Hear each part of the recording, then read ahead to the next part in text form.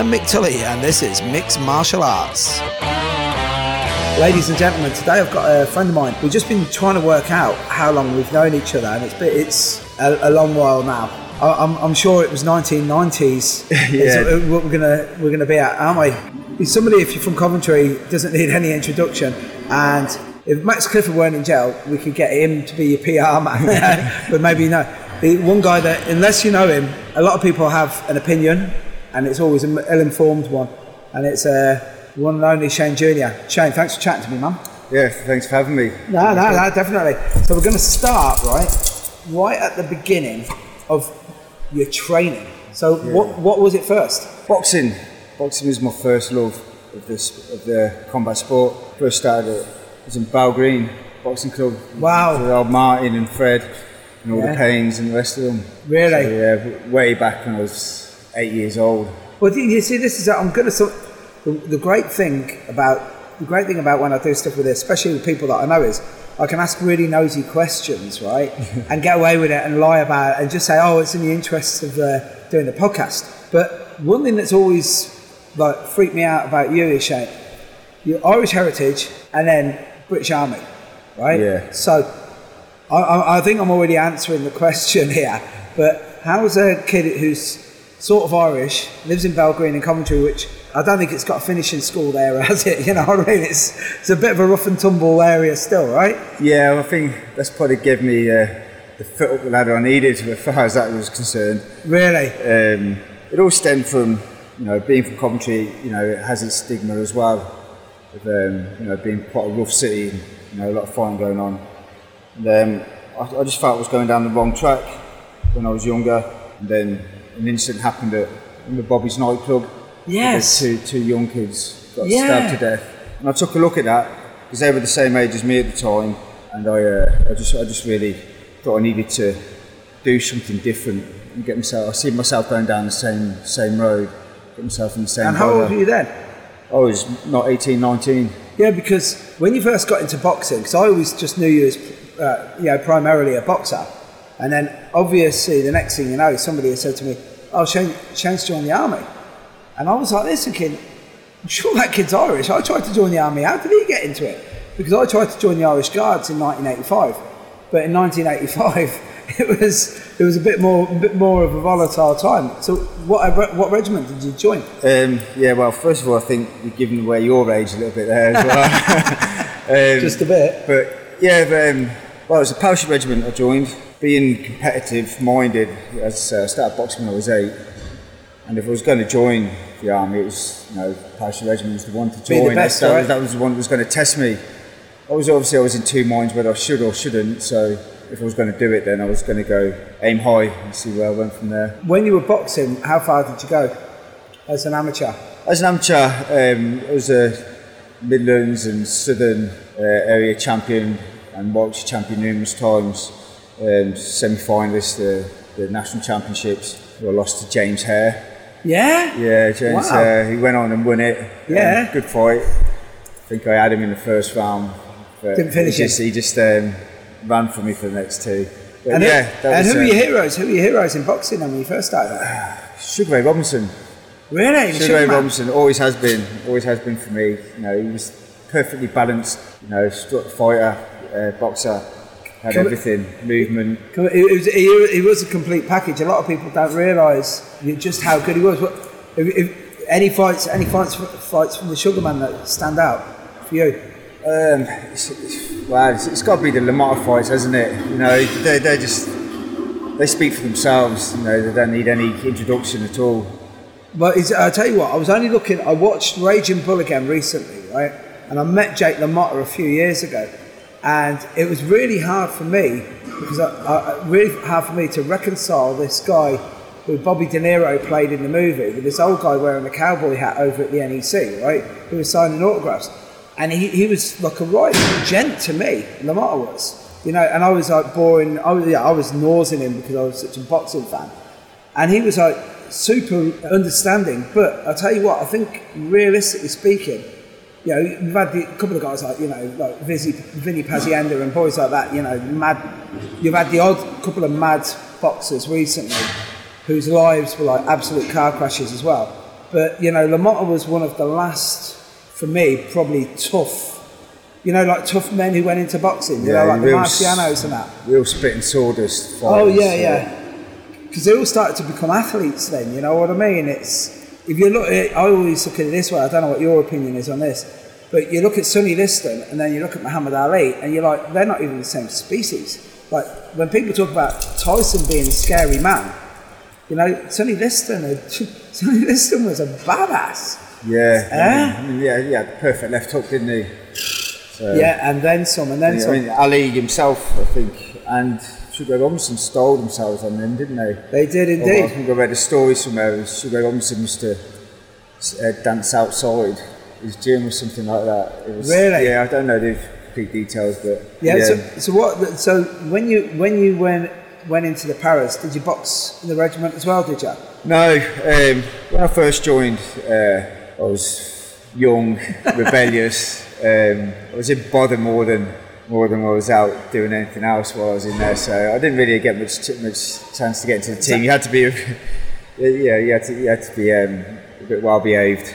Play by the rules, yeah. Yeah. So how did you? If you don't mind me asking, because you are a bit of a rebellious character, how did you handle the regimental side? Like, you know, like I mean, like how regimented it is. You know, revelries at like 5:30, you're up, you're out the door.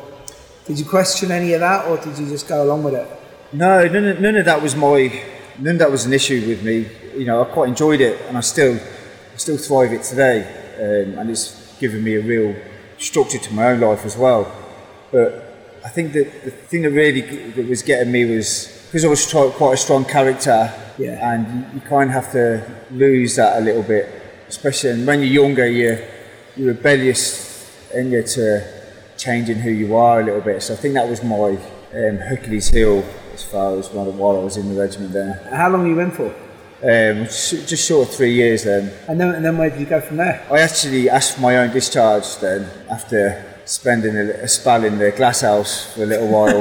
So, and is that as bad as is it as bad as normal jail? That place is horrendous. That is real jail. That's, you know, I believe everybody should be put through that first time. Really? If they go through that first time, I think there'll be less reoffending. Just hardcore. Hardcore, yeah. And what is it? Is it just like mentally, just the regime, you know, everything about it. You know, there was no TVs. We had to win a radio once a week between us. Wow. You know, when you messed up there, you lost your remission time. So it was a real punishment for not keeping to the rules. Wow. So, but it did me good as well. That also did me good. It made me check myself, you know. Yeah. So when you left the army, where did you go from there? Well, I asked for my own discharge because I did have an offer to turn professional at the time, which was to go with Matchroom. Yes. Yes. So I asked for my own discharge then, which they granted me. I'd had a few professional then, but through injuries, and then I ended up losing the promoter through a riot that kicked off at one of my shows. Where was this at? This was at Dudley some years ago. Yeah. Yeah. I'll tell you what, that's going to lead me into something, right? Because you get some serious support, right, when you fight, okay? And it's always eventful. Is the best lines I can use, right? And what was the riot over? Well, it was a bit of a suspect decision from the referee. Yeah. That's what I can gather. I was winning the fight. I got caught with a punch. It was a peach of a punch. Was it? Yeah, it was a peach. Uppercut came from the floor. But, Jesus. Yeah, I got up. And the ref just waved it straight away. So rather than giving me the chance. Started giving you a chance to rally and get back into it. Yeah, I didn't. So I think then, because there was a lot of the football guys. Yes. Were amongst the. And who were you fighting? Was it a local? Both sides. No, it was a guy from Doncaster. Oh, right. From up north. I don't really know the politics of it and why the ref did what he did, but it is what it is. Yeah. Do you know what? Sometimes it's, you know, the problems with referees is every now and again you'll get guys like Mark Goddard, who's awesome in the UFC, and then what you do is you get someone like Mario Yamasaki, who wants somebody to die in that cage. Yeah, I believe that promotion shouldn't be allowed to choose the referee. Right. I think that's where a lot of why some of the decisions or the bias by the referees is caused. But there's always an agenda. You know, it's like when you see that. They want wages like everywhere else. They want to keep getting paid. So. Exactly. Well, it's like when you see now, you see a lot of the white collar boxing and the white collar MMA fights, and the guy who's setting it up, who's doing the matching, you're like, some of these guys don't look good, but he doesn't want his gym to look bad. So he's not going to, like me and you would turn around and go, right, if he's the same height, same weight, roughly same age, same experience, we'll go.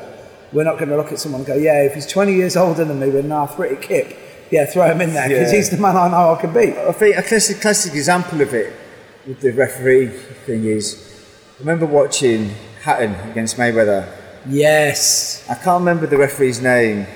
Yeah, I can't remember. I know what you're on about, yeah. But, you know, I'm not saying the outcome would have been any different that night, but it would have been a completely different fight if Ricky had been allowed to fight inside, which was where Ricky was going to fight. Yeah. Being allowed to fight. You're not going to. The referee was so one-sided on stopping that, and then to highlight it, I think about 2 months later or something, it was Bernard Hopkins against Calzaghe. Yes. Same referee, same promotion, same story. But he allowed Hopkins to fight inside. Totally opposite. So he was very. It was very inconsistent then, isn't it? Yeah. He was very pro-American, I think. Yeah. Pro. Unfortunately, at the end of the day, it is as simple as this. You know, Conor McGregor will sell fights, but guess what? Mayweather will always sell fights. Yeah. And Americans like nothing more than seeing an American win, you know what I mean? It's a bit of a mad one. So where did you go from after the army started fighting professionally? I was fighting professionally. I was still young, rebellious. I was getting myself into bother, out on the street, fighting out on the street, fighting in clubs. So I was getting injured, or I was getting into problems with the law. So it kind of stalled my progression in the sport. Yeah, and with that then, time was just going faster on me than I expected. And when you're young, you just don't think it's going as quick as it is. Well, that's it. The problem is when you're young, 40's an old man. And when you're 40's a young man. You know what I mean? And you just start thinking to yourself, how's this going to go? Like you mentioned being in trouble with the law, and we're not going to go into loads of details, but I've had to say, as I said a few times, you're one of the only people that I actually have ever met who has been done the worst thing that you can imagine, right? And turned around, and you've said it to me, and it isn't like you've turned around and been really. I'm trying to think of the best way to say it. When me and you have sat down, we had a quiet moment together. And you've turned around to me and you're like, there's not a day that goes by that I wish I could have changed and done stuff, right? And we won't talk about specific events, but I know you, and as a friend, I know that you're still doing that every single day, trying to change, to have more and more options, and knowing, as you said, when you were young and stupid, me and you both know instances where you've been involved in stuff and you're like, shit man, I wish I would have been able to walk away, but no one's got a time machine. Mm-hmm. So, especially for guys who are listening to this, if they're younger lads, what advice would you have given? Or what advice would you have liked to have been given years ago? Just generally, if we just say we're talking fights and boozers. Yeah, I think first my problem was finding a good role model. Right. I think that was I think that's the good foundation first. I never had that. I never had a father figure, so I never had anybody guiding me. A lot of my stuff that I've had to learn has been by making my own mistakes. Yeah. And then you're growing up, being tough. The people you start looking up to are tough guys.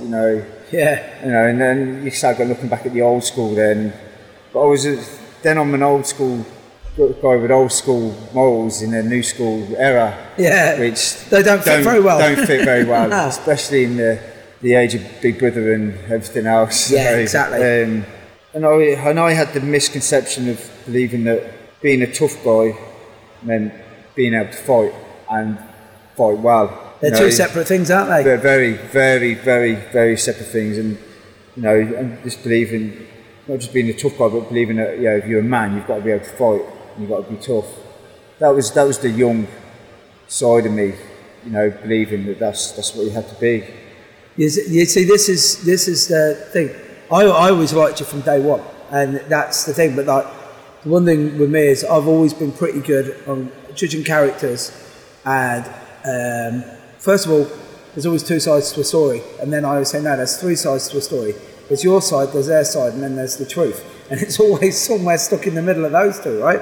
So what I always liked first of all when we met was how you stuck with the boxing, and you got into it, and then more and more as the years went on, especially when you got into the jiu-jitsu, and like that was for me, I've said it to a few people, that was for me when I actually was like, any talk of redemption now is actually the truth. Because before then, you know, you go there and you go training, especially, you know, not so much the bare knuckle stuff, but in the boozer, you can turn around and say, I'm a changed man, I'm a changed man. But then if you keep doing what you do, then you're not changed. You know, you might be fooling people. But then when you went into jiu-jitsu, and I'm going to get you to expand on it, because I like the way how you told me when you went in there, and it was just a completely, it was the biggest fucking wake-up call ever, right? Yeah, the biggest eye-opener in my life. Yeah? You know, tell the guys. Well, you know, I've come from being in a boxing-orientated world, which, you know, boxing, from my experience in the circles of my boxing, is a very egotistical sport. Yeah. It's a massive egotistical sport, and which is obviously adds to a lot of the issues I had as well, probably. But yeah, after I'd had the unfortunate tragic incident with the pub fight, I never ever wanted to use my hands again, ever. Yeah. Because, you know, I believe then my lifestyle and my limited options put me in a situation which I could probably have handled differently if I'd had other options. Yeah. And made me realise that the impact of those decisions, because I hadn't had the other options, had implications for lots of people around me. Yeah. Being my family, other people as well. Well, you see, this is the thing. If you don't mind me interrupting, I've said this. It used to be the best way to do it now is it's got to be contextual. Because what year was that in? That was 2009. So, right, I remember in 2009 in martial arts, everyone was still doing all this combative stuff, and we were still working the fence stuff, and it was like hit first, ask questions later. A couple of guys have got into the jiu-jitsu, but not many. Especially in, like, you know, nowadays you speak to a young kid, and, you know, an argument breaks out in the boozer, and they go, oh, fists start flying. The kids are like, you what? No, what it'll be is I'll get on Facebook, I'll diss him, he'll diss him, we'll get 20 of our mates to turn up, we'll all take our shirts off, pretend to fight, and then, you know, calm it all down. But in Coventry, it was always a case of, you know, it would go from an argument or a look to someone getting punched in a heartbeat. That's how it used to be. And I've said it so many times that the minute that you throw your punch, like, guess what? After that, everything is in the hands of God or physics. And guess what? Neither of them you have any control over, you know what I mean? And it's a mad situation. Touching on that, you know, eventually the judge had said on that day that one blow, no attempt to follow up to a genuine perceived threat, which they did. He said that the reason for the conviction is that I could have used the force, and that I could have pushed him or hit him in the stomach. But as you say, then other things could have took over and something else could have happened. Yeah, so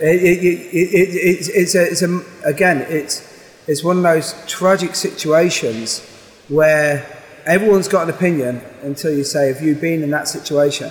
You know, because, like, thank God it's never ever happened to me. But I've hit loads of people and they've gone backwards, and I've gone, God Almighty. And, you know, when I've seen their head bounce back, and I've gone, wow. And then literally, and again, it's that whole, I can't be there. And looking back on it now, as we spoke before, the environment, who you were hanging around with, and everything else. So once you got out, because you changed it, right? Yeah, you know, I had to have a serious look then at obviously what had led up to that incident, and you know, through my lifestyle and you know my approach to things. You know, because I believe if I didn't, then you know, the idea that some people have that I'm a bad guy, then it would have been right. Yeah. If I didn't let it change me in some way, or didn't check myself in some way. Yeah. And that was so that was the reason for the move abroad.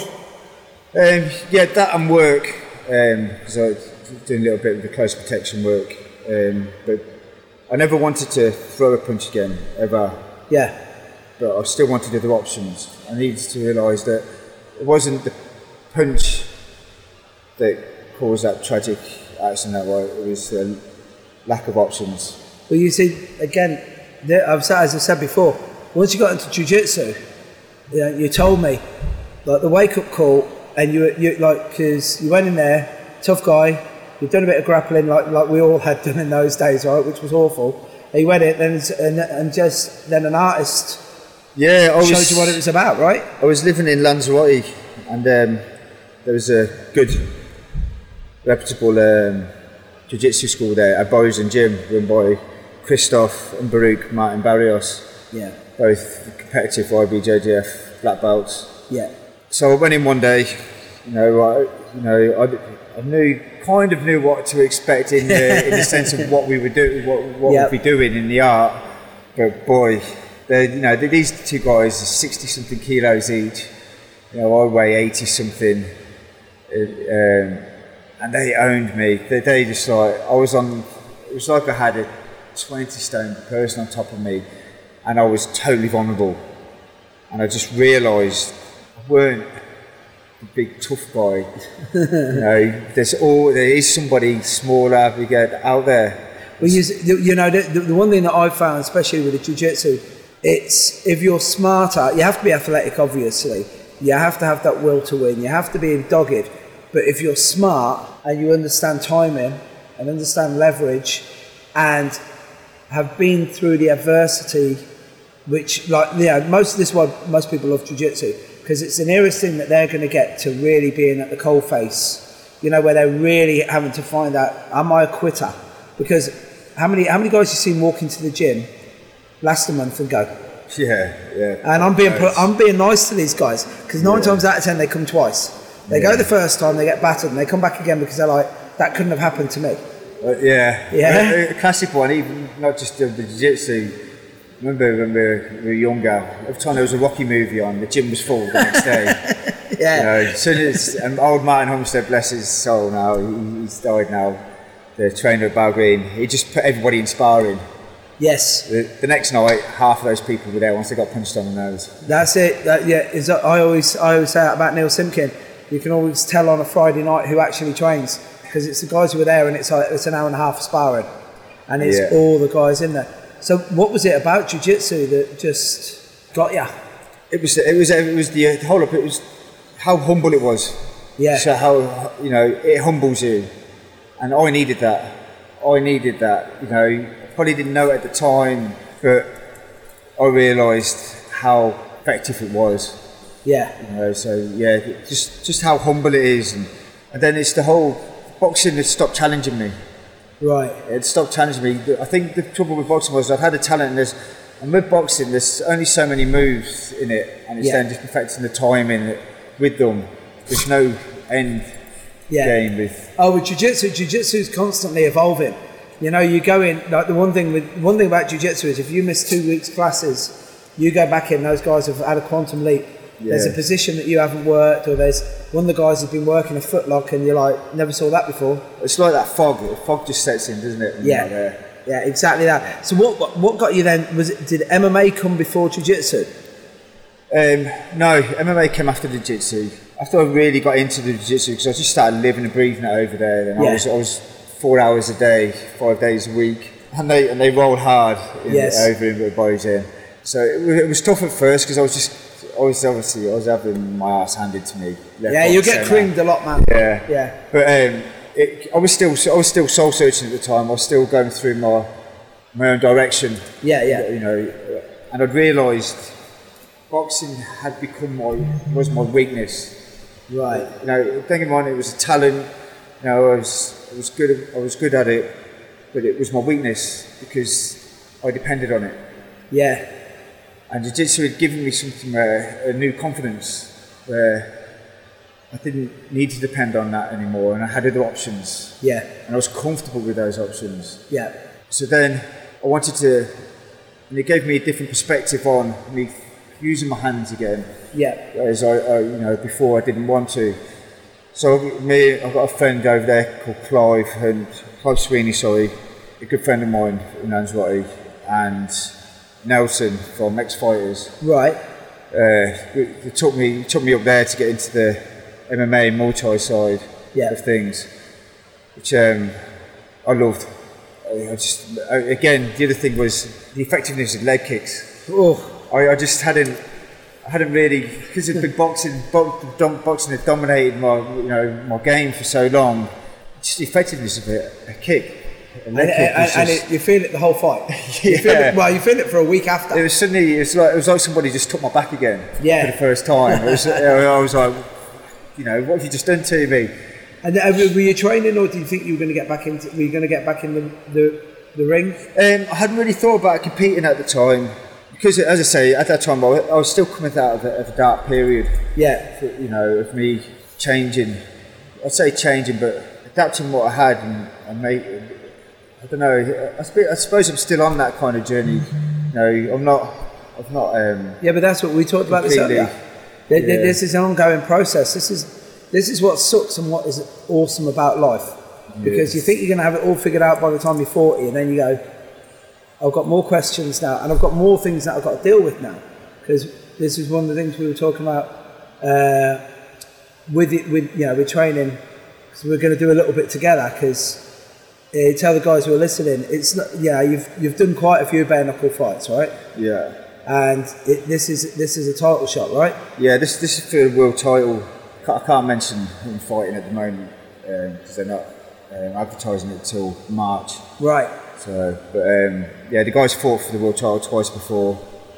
Again, it's the bare knuckle, and it seems different to what I was saying earlier about me not wanting to use my hands again. Yeah, but when we were talking earlier before we started putting it on, before we put the mic on and started going, I was thinking to myself, you went from a period of, after what had happened tragically, to never ever doing it again, then trying to work out how to do it, and now coming back and coming to terms with it and accepting it and accepting who you are. And the thing is now, you go and have a bare knuckle fight, you're not just going to be a bare knuckle fighter for the rest of your life. Because you've got so many, as we said before, we don't want to be frail old men. No. And what we want is we want to have more and more skills. The more skills we have, the more options we have, the more success we have in life. And the more times we just turn around and go, this ain't for me, I'm out the door. And me personally, I know what you're saying, it sounds like it was counter to what you've been saying, but it isn't, because it's finally accepting, do you know what? I am pretty good at throwing my hands. I like competing and going back into it. And again, I want to ask you your personal opinion on this, because a lot of people look at bare knuckle boxing and they think it's barbaric, right? But what they never ever get is that both guys have gone in there, into that ring, both understanding what's going down. Because I can never work that one out. Yeah, it seems barbaric because superficially it looks barbaric. Yeah. But people got to remember, boxing started without gloves. Yeah. They only introduced gloves to make the fights last longer. Yeah. That's initially that's what the gloves were added for. But superficially, it looks worse because of the cuts, etc. But over the longevity of the fight, wearing gloves causes more damage in the fight, because you can hit somebody in the head 300 times in a round about the head with a bigger tool, being the glove being on your hand, and not hurt your hands, but you cause a lot of damage to that person's brain. But in bare knuckle, you can't punch them around the head because you're going to break your hand. Yeah, so but the human hand won't. The human hand will take maybe 6 or 7, especially if you throw heavy. Yeah. If you throw heavy, it just has to be off. The wrist will go. You break a finger. Yeah, there's a different skill to it. It's obviously the way you're throwing the punches, catching the elbows and all the rest of it. And again, you can't punch somebody in the head 300 times. You throw a 12-punch combo, 5 of them be on the head, because moment you hit him on the head, you get your combo over, your hands are broke. Yeah, it's not good. Now, you just hit on something. I'm going to ask your opinion on this. Recently, not just in in martial arts, we've had quite a bit of it recently, where there's been some tragic events where people have like committed suicide, and then we both know guys who have gone into martial arts, and especially MMA. They've had all the gym wars, and now you see them, and they're suffering with depression, anxiety, panic attacks. How much of that do you reckon is head trauma? I don't really know on that side. It could be a lot to do with not being able to express themselves a lot, you know, and that could come from head trauma. Obviously, the medical side I couldn't really comment on. Yeah, but the thing is, as well, there's a culture, especially in training, where me and you, I'd ring you up and say, Shane, I'm having a great day today, do you want to go and have a cup of coffee and talk shite, and we'd be okay. But there is a massive culture where guys won't turn around and say, do you know what, I'm struggling today. You know what I mean? Because we're not supposed to be depressed, are we? We're not supposed to feel anxious or down. Yeah, again, I think that's the ego side of some of the sports. You know, you've got to be a man, you've got to be tough. And then that's again, the jiu-jitsu lost, you learn to lose your ego in jiu-jitsu. And that's pretty what quickly. I was always afraid, you're afraid of losing. Nobody likes losing, but but it's part of the growth. It's part of the growth. I've realised that now, and I don't mind losing in a fight as long as I have a good fight. Winners and learners, and having a good fight. It's like I remember first couple of times I actually rolled in jiu-jitsu, and I thought the world would stop spinning. I got choked out by some kid, or worse still, a girl. Like, bear in mind, Neil Simpkins, one of my best friends in the world, and I love his children, and his daughter now, thank God she's over 18, so I can say she's a woman that beats me up. But she's been beating me up since she was about 13. But her jiu-jitsu's awesome, and she's driven. It's unbelievable. And that's the one thing, especially with the jiu-jitsu, is that, you can get caught by anybody at any time, and the belt, as good as it is, doesn't really count for an awful lot, because you're a purple belt now, right? Yeah. And did you enjoy yourself more as a blue belt than you did as a purple belt? Yeah, no. No, not at all. No? No, I didn't. No. Me personally, I got to when I got like 4 stripes on my white belt, I started to feel good. Then I became a blue belt and I felt crap for at least 2 stripes. Then I felt great again, and then I got my purple belt, and it's just been bad. Yeah. It's been bad because now if a white belt passes my guard, I'm looking at that going, how's this mug passing my guard? But this is a guy who's training 6 times a week, and I'm training 3 times a week. I've kind of gone through that as well, and I went through it really recently. I was over at the Gracie Academy training with Ryan Gracie, Evandro Nunes, and Chris Saunders. Yes. Which none of them need introduction. They're awesome, yeah. Legends in their own right. And one of the private sessions I was having with Evandro Nunes, he opened my mind to that whole, there's no bad position. And if somebody wants to pass enough, let them use their energy to pass, and manipulate it. Really? And that's, they really, going over there and training with these guys, really opened my eyes to that it is the gentle art. And I couldn't understand that before, because everything hurt all the time. Yeah, but you see, my language, right? Yeah, no, but it's like, when you think to yourself, it's like nearly everything is all about perspective. Me and you look at it, guy passes your guard, and you think to yourself, it's all over. And then you think about it, well, he's passed his guard, now he's screwed, and I'll just pull half guard. Yeah. But you never look at it that way. You never look at a small battle and then look at it and go, well, actually, no, it's an opportunity. It's mad. Exactly. Jiu-jitsu, I think jiu-jitsu is literally the saviour for, Jesus, we both consider ourselves still young men, but I think that for all men, I think jiu-jitsu you should at least try it once.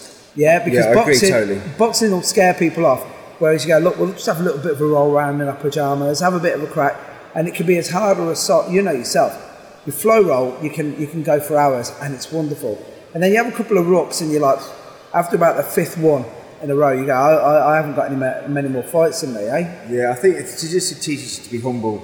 So I think that's what I think is a great base for anybody going into a combat sport at all. I think that should be their first stop. It teaches them to be humble first. Yeah, and I'll tell you what, this is going to... I wasn't even going to ask this, but it leads me into something. So I don't know how much you can talk about your CP work and who you work for, because I know I've seen pictures that you put up every now and again of people like even I recognise who they are, famous actresses and stuff like that. How much do you think that the grappling and jiu-jitsu has helped you in CP work, you know, as opposed to just being able to punch somebody? Yeah, well, for one, it's given me patience. I think that's the key one. It's given me most of. Yeah, again, it's given me that confidence as well in some situations where you can easily handle somebody out of the way. Yeah. And do it quite passively aggressively if you can get where I'm going with it. Whereas before, you always stand off toe to toe, because that's what boxing's always giving you. You know, you're always setting somebody up, but you're also putting them into an aggressive stance as well. Then, because they're feeling threatened by your stance. Whereas in jiu-jitsu, you can sit inside, you can hold their arm. You know, you get a little underhook. You know, it keeps them passive, but without you being passively aggressive. Yeah. So it works lovely with. But yeah, what I like is I like the escalation of it, where you can just go there and it's like, you know, somebody's getting too close, and they don't even realise it, but you've got a 2-on-1. So so you got a 2-on-1, and they start playing up. You can arm drag them, short choke them, and they're out the door, or you could just like literally just grab their arm and say, look, you know. Well, thankfully, I've never had to use it yet. You know, obviously, it'd always be the last resort for anything, any kind of job. You know, we should be. Our job should have been done good enough that doesn't happen. But that, you know, you just hit something on the head. One of my main instructors in America, Rick Fay, he did a bit of CP work, and he worked with a few separate people, but you know, it's like he was with Larry Hartzell, who was a legend, absolute legend, and he was Mr. T's bodyguard. And when Mr. T needs a bodyguard, imagine how tough that guy was. Rick said that they looked after Hulk Hogan once, and I was like, Hulk Hogan, but look, and he went, no, it's all about a case of not protecting him. It's just so that it's the whole threat awareness stuff. And he said that the first time that he ever really had to do. He said celebrities were okay because they're literally just dealing with guys who want signatures or they want selfies. And he said that he looked after Oliver North, you know, the Iran-Contra guy. And he said, but it's a whole different ball game then. Yeah. And he said that the guy who trained him... There's a hostile element. A very hostile element. And he turned around and he said that one of the guys who was teaching the first course he ever went on said, the minute that you're taking a gun out of a holster, you have to think to yourself, how many times, at least 5 times, I must have screwed up that badly that this is my only option left. Yeah. Is that like literally the case in the CP? That is the truth. Yeah.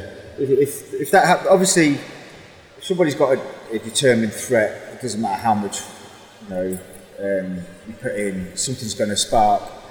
But yeah, if you're reaching for your holster, then you've done something wrong. You've done something wrong in the prep. In the countermeasures, the contingencies that you've put in place haven't worked. Because again, this is the other thing that I've always been fascinated. So all of the CP work, the military, everything I like, and trust me, I'm no Walt. I'm not, I'm not like that. But military strategy fascinates me. You know, from Napoleon and Rommel and Montgomery onwards. But there's a very distinct process that you follow in any sort of conflict, that when you look at it, you just go, that's exactly the way that I approach jiu-jitsu.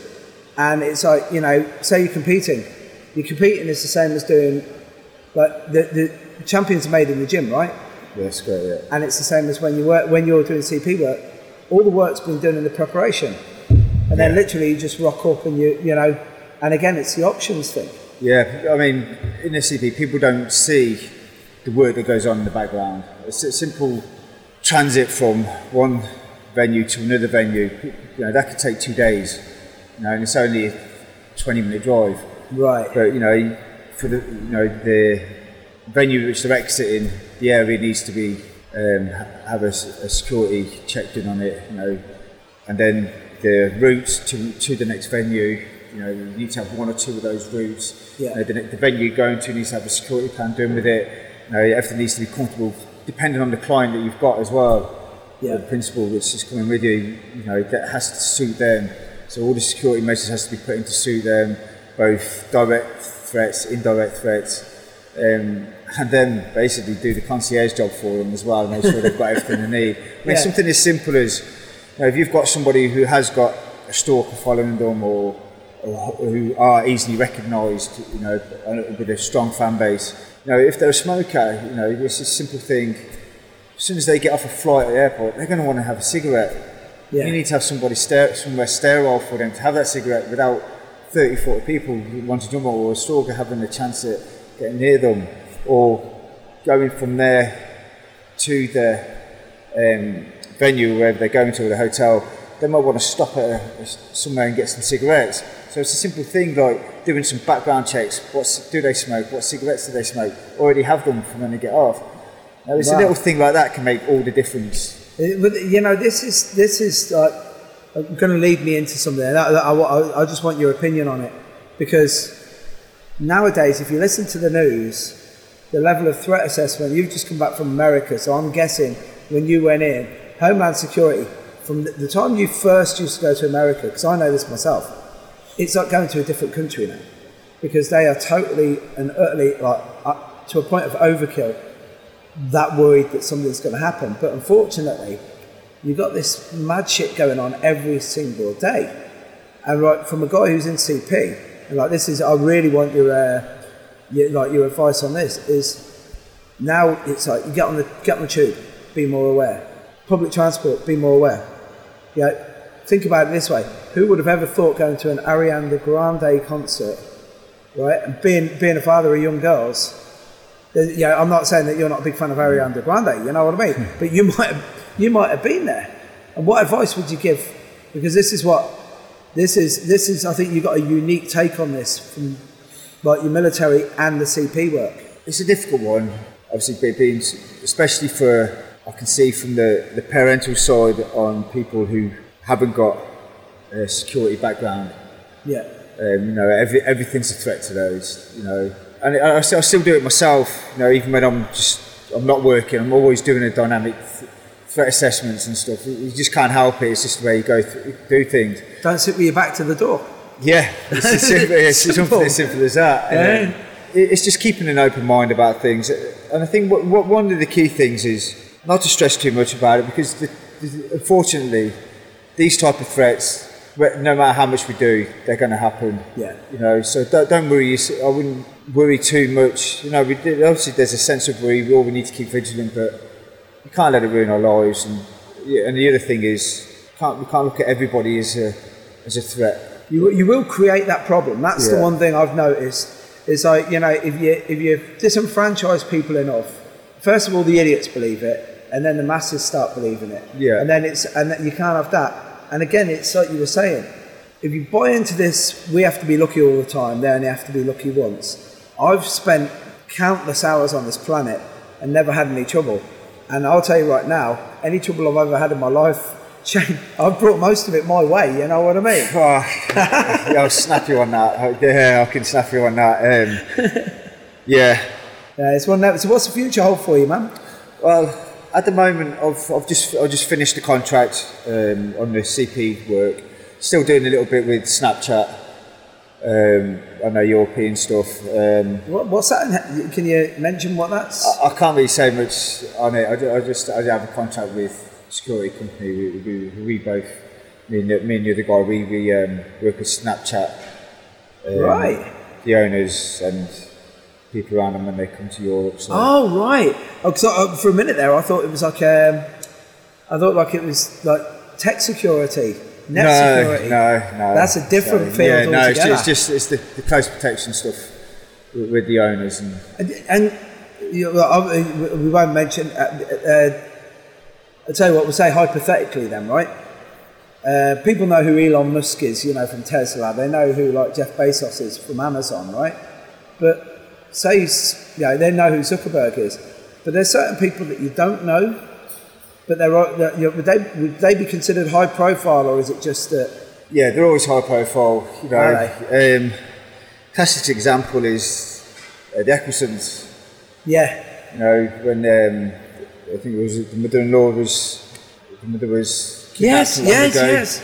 It's money. You know, when people have that much money, to hand over 30 million to make sure their loved ones are safe, you know, it's a splashing upon to them. And they'll do it, won't they? But people will do 2 years preparation for that kind of thing, if a serious threat like that. Well, you see, this is the mad thing. You see, it's like you don't think things like that exist, and then you think about, like, you know, John Paul Getty.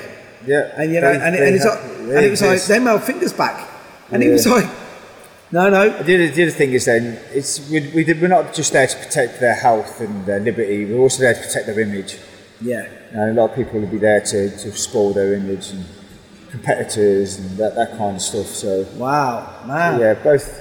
You know, and that goes through the industry, whether it be pop stars or, you know, so. And I'm asking a question, but I only know because I spoke to a few bodyguards in the past. It's nowhere near as glamorous as it looks. Not at all. You're sitting around most of the time, not doing a lot. Mundane, eh? I remember sitting outside a hotel door till 5 o'clock in the morning. So yeah, and then having to be up at 8 again. So it's it's not as glamorous as it may sound. So the future is a bit of CP work, win this fight. Yeah, I've got this. I'm going to compete in the London Open. In March the 3rd. You're lucky I was ready to lose weight. Yeah. I was going to meet you. The thing is this will give you an idea. We wouldn't have been in the same category. I'd been a bit older than you and a lot heavier than you. But it was I said this to a mutual friend of ours, Neil Mangan. I was like, when people say, "Oh, you're pretty good at jiu-jitsu," and I said, "I am not even the best purple belt in the city I live in." I said, "I can name 5 guys right now that have creamed me." Yeah, so you're going to compete in that as well? Yeah, I'm going to do. I just want to get myself back into that competitive mode again, and also after coming back from the Gracie Academy, I've got this whole new game I'm working on now. Really? I'm trying to incorporate into, you know, the gentle side, as we said, you know, and slow. Before the guys over there called me finisher. Just kept trying to finish all the time. I kept saying, "Stop trying to finish all the time." Yeah. Stop trying to fight when you're in bottom position. Yeah. It's not a bad position, it's just a different position. So and that's where that whole finisher thing's kind of adapted from. But yeah, I'm trying to adapt what they've taught me now. So I'm not going down expecting great things, you know, because I'm trying, as I say, I'm working on some new things, but still want to see how they work for real. Yeah. You know, so that's my aim with it. And to get myself in a competitive mode again for this world title fight I've got coming up. And finally, this is the last one I'm going to ask you. If there was anybody on the planet, alive or dead, that you could train with, who would it be? Wow. Oh. Wow. I've got a few of those. Throw them out there, man. Throw them out. Well, Dan Henderson. You know, Hendo, yeah, man. You know, legit tough guy, man. A warrior. I love him. And I was actually sat next to him, but you know, I don't get because I'm around stars a lot and stuff. I don't get shell shocked really. Yeah. And I did. Like, yeah. Well, I can't go say hello. Everyone's saying hello to him. So I sat next to him, like, and you didn't do it now. Really? I thought he's a really cool guy. I met him literally 2 weeks after the Bisping fight, where you know where he was out cold and he just dived on him and punched him again. And I've got a picture of me and him on Facebook where I said, "Can we do the Bisping thing?" So like, I've got my head down and he's got the fist up against me. And I said to him, it was a bit overkill. And he turned around and he said, "Guy was talking shit. I wanted him to realise there was a price to pay for talking shit." And again, he's an old school guy. Yeah. You know, when him and Linland and Couture were doing that Team Quest. Yeah. You know, they were. I've always loved him. Yeah, there'd be him, Khabib, wow. Yeah. He's just a wow factor. He is. So that's another kid with hard to learn life, something right? from him. You know, as I say, he's just a wow factor. Yeah, he's something else. Anyone else? Yeah, and then someone dead. Then yeah, Ali, just for his personality, and then obviously my idol, Sugar Ray Robinson.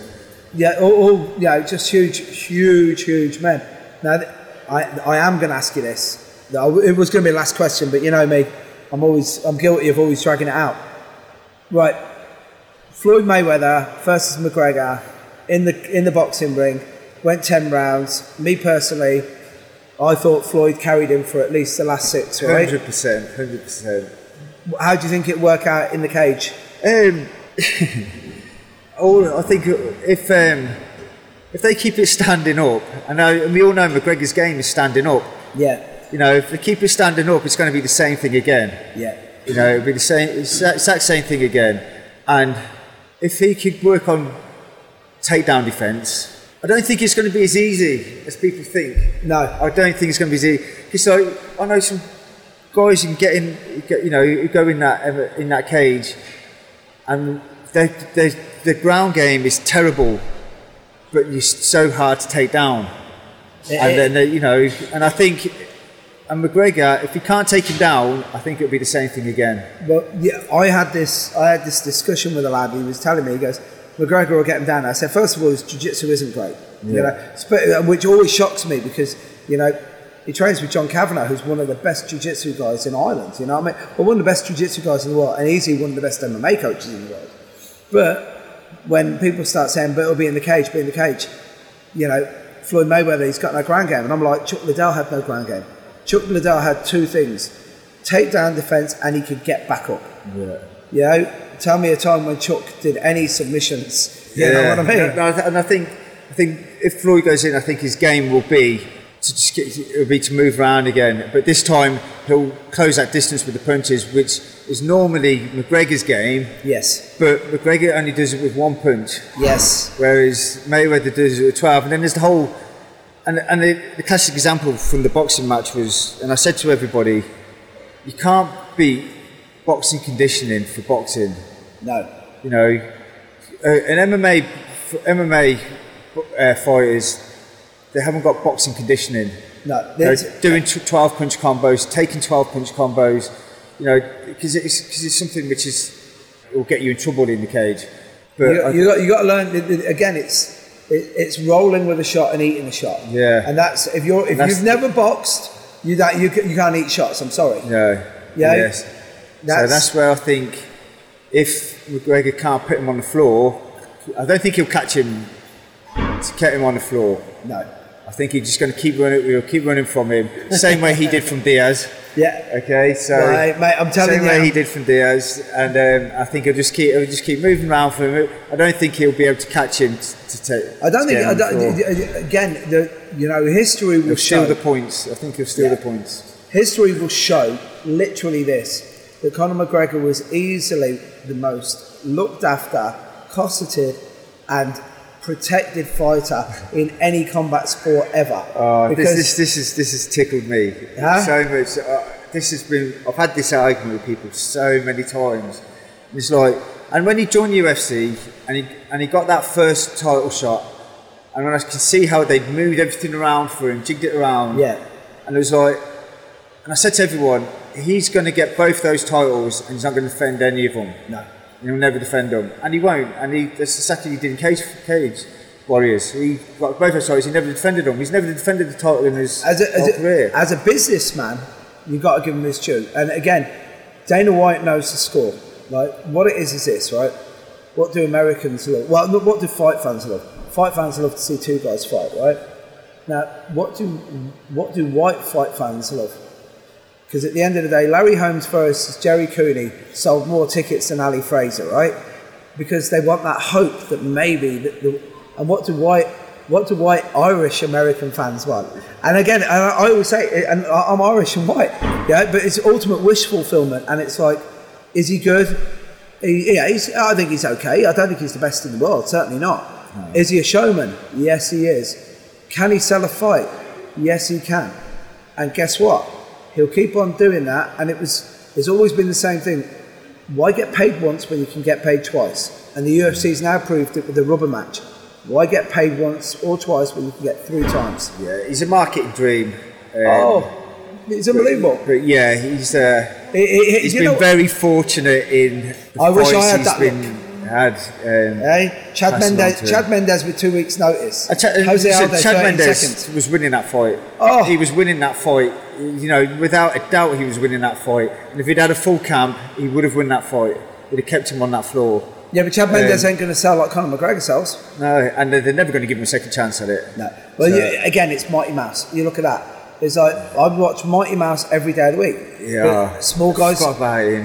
Guys don't sell fights, I reckon. Yeah. I don't know. He's how could I forget about him? Hey, he's unbelievable, Mighty isn't Mouse he?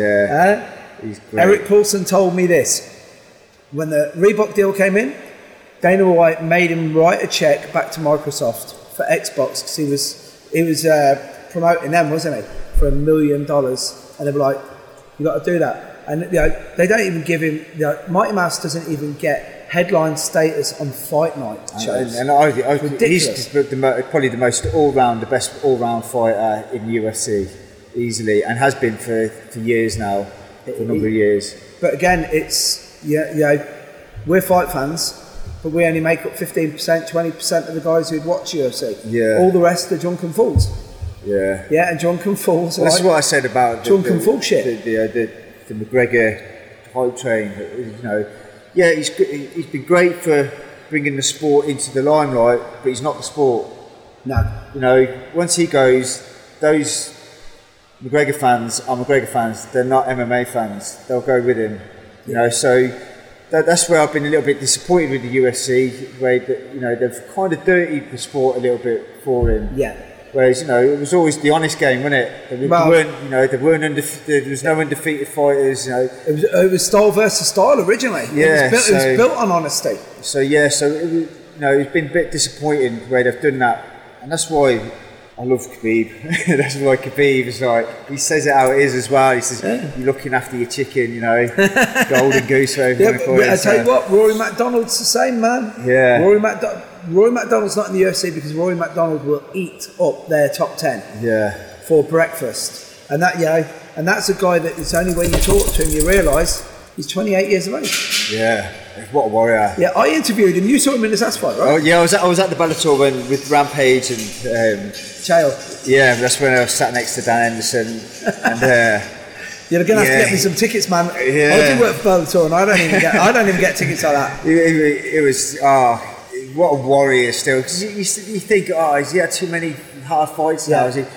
But he's only 28. And I think for that fight, that was the best thing that happened to him for that fight. So as soon as it happened to him, he just got to talk down. He should have just lost the fight too much, didn't he? Like I said, I interviewed him before the Daly fight, and I said, "Will you stand and bang?" He goes, "I'll go anywhere." And I was like, he goes, "You think I'm scared of Paul Daly?" And I was like, "Well, obviously." And I know Paul, and I'm like, "Obviously not." And he was like, "No, anyway." And like he manhandled him like a guy had walked into an MMA school on their first day. Yeah. And that's Paul Daly. Yeah. And Paul Daly's a no joke, man. I kind of knew he'd be too strong for Paul. Yeah. Because he's always a big guy for his weight. You see him, you go, yeah, he's huge. Yeah, so I thought he would be a bit too strong for Paul. So I weren't too surprised there on that one, but I was surprised how he did it so easily. Yeah, as you say. Yeah. I'll tell you what we're going to have to do, man. We're going to wrap it up anyway because we've got Chopper the dog here with us, and Chopper's an absolute star. But he's molted everywhere. He has molted all over all of us. Now he's a top man. But we're going to get off. But I'll tell you what we're going to have to do. We're going to have to do the old Rogan watch the fights and just do a commentary on it. Yeah, 100%. Yeah, that'd be great. Do that. Great. Shane, as I said, first of all, I wanted to. This is for the benefit of the microphone anyway. But I've always wanted to sit down and chat to you because I've always thought you were, out of nearly everybody that I know, you're easily one of the most misjudged people I know. And again, it's... Thank you. No, but it's the truth. But you know the score yourself, man. It's like, we live in a city where 90% of the guys we meet are mugs, and if they're not mugs with drinking them, they're always mugs. And it's like, it's only when you start speaking to someone that you actually know what they're about. Yeah, I think it's the beauty of age, though, isn't it? I think that's getting older and experience really makes us realise that. As I say, you asked me what advice I'd give to the younger ones now. Is to find a good role model, not one who's. It's too much now on the TV about everybody being tough guys and everybody being in gangs, and your tough guys, the guys who have adversity, life adversity, not having to fight all the time. I mean, toughest guys I've met have been the nicest and humblest guys and coolest people and guys that funny feel that, innit? Great around. Yeah, that's what it should be. It's, people who make you feel good, they're the people you need to look up to. Exactly. Well, you see that we're here for such a short time. That's one. And if they're not bringing joy to your life and vice versa, then get out the door. And the role model thing is mad. I teach kids, and I always say you've got to be a black belt in life. Be good to your mum. Be good to your dad. Don't put up. You want to be extraordinary. You just got to do extra. And it's like all these young lads now, they're coming through, and if they're getting into gangs and being roadmen, then that's hard going. But even the guys who are well adjusted, they're there and they're going, I need a challenge in my life, and they go, I'm going to go to base camp in Everest, or I'm going to do Machu Picchu, or I'm going to do I'll do a white collar boxing match. And you're like, you want a challenge? Get a job that you don't really like, do 45 hours a week, because you got some girl pregnant and you and her don't really get on. But that kid needs you there 3 days a week. That's a hero to me, man. That's a proper guy. That's it. When it comes to judging people, you don't judge them where they've been, judge them where they are and where they're going now. People make mistakes. Man, do you know what? We're going to wrap up on that. That's the wisest shit I've heard all day. Take care, man. Okay, thank you. Thanks a lot for that. Hey, man. That was great, man. Thanks for taking the time to listen today. You can listen to more shows like this on mixedmartialarts.com. Mixed Martial Arts is an Abrupt audio production. Today's show was produced by Luke Berry.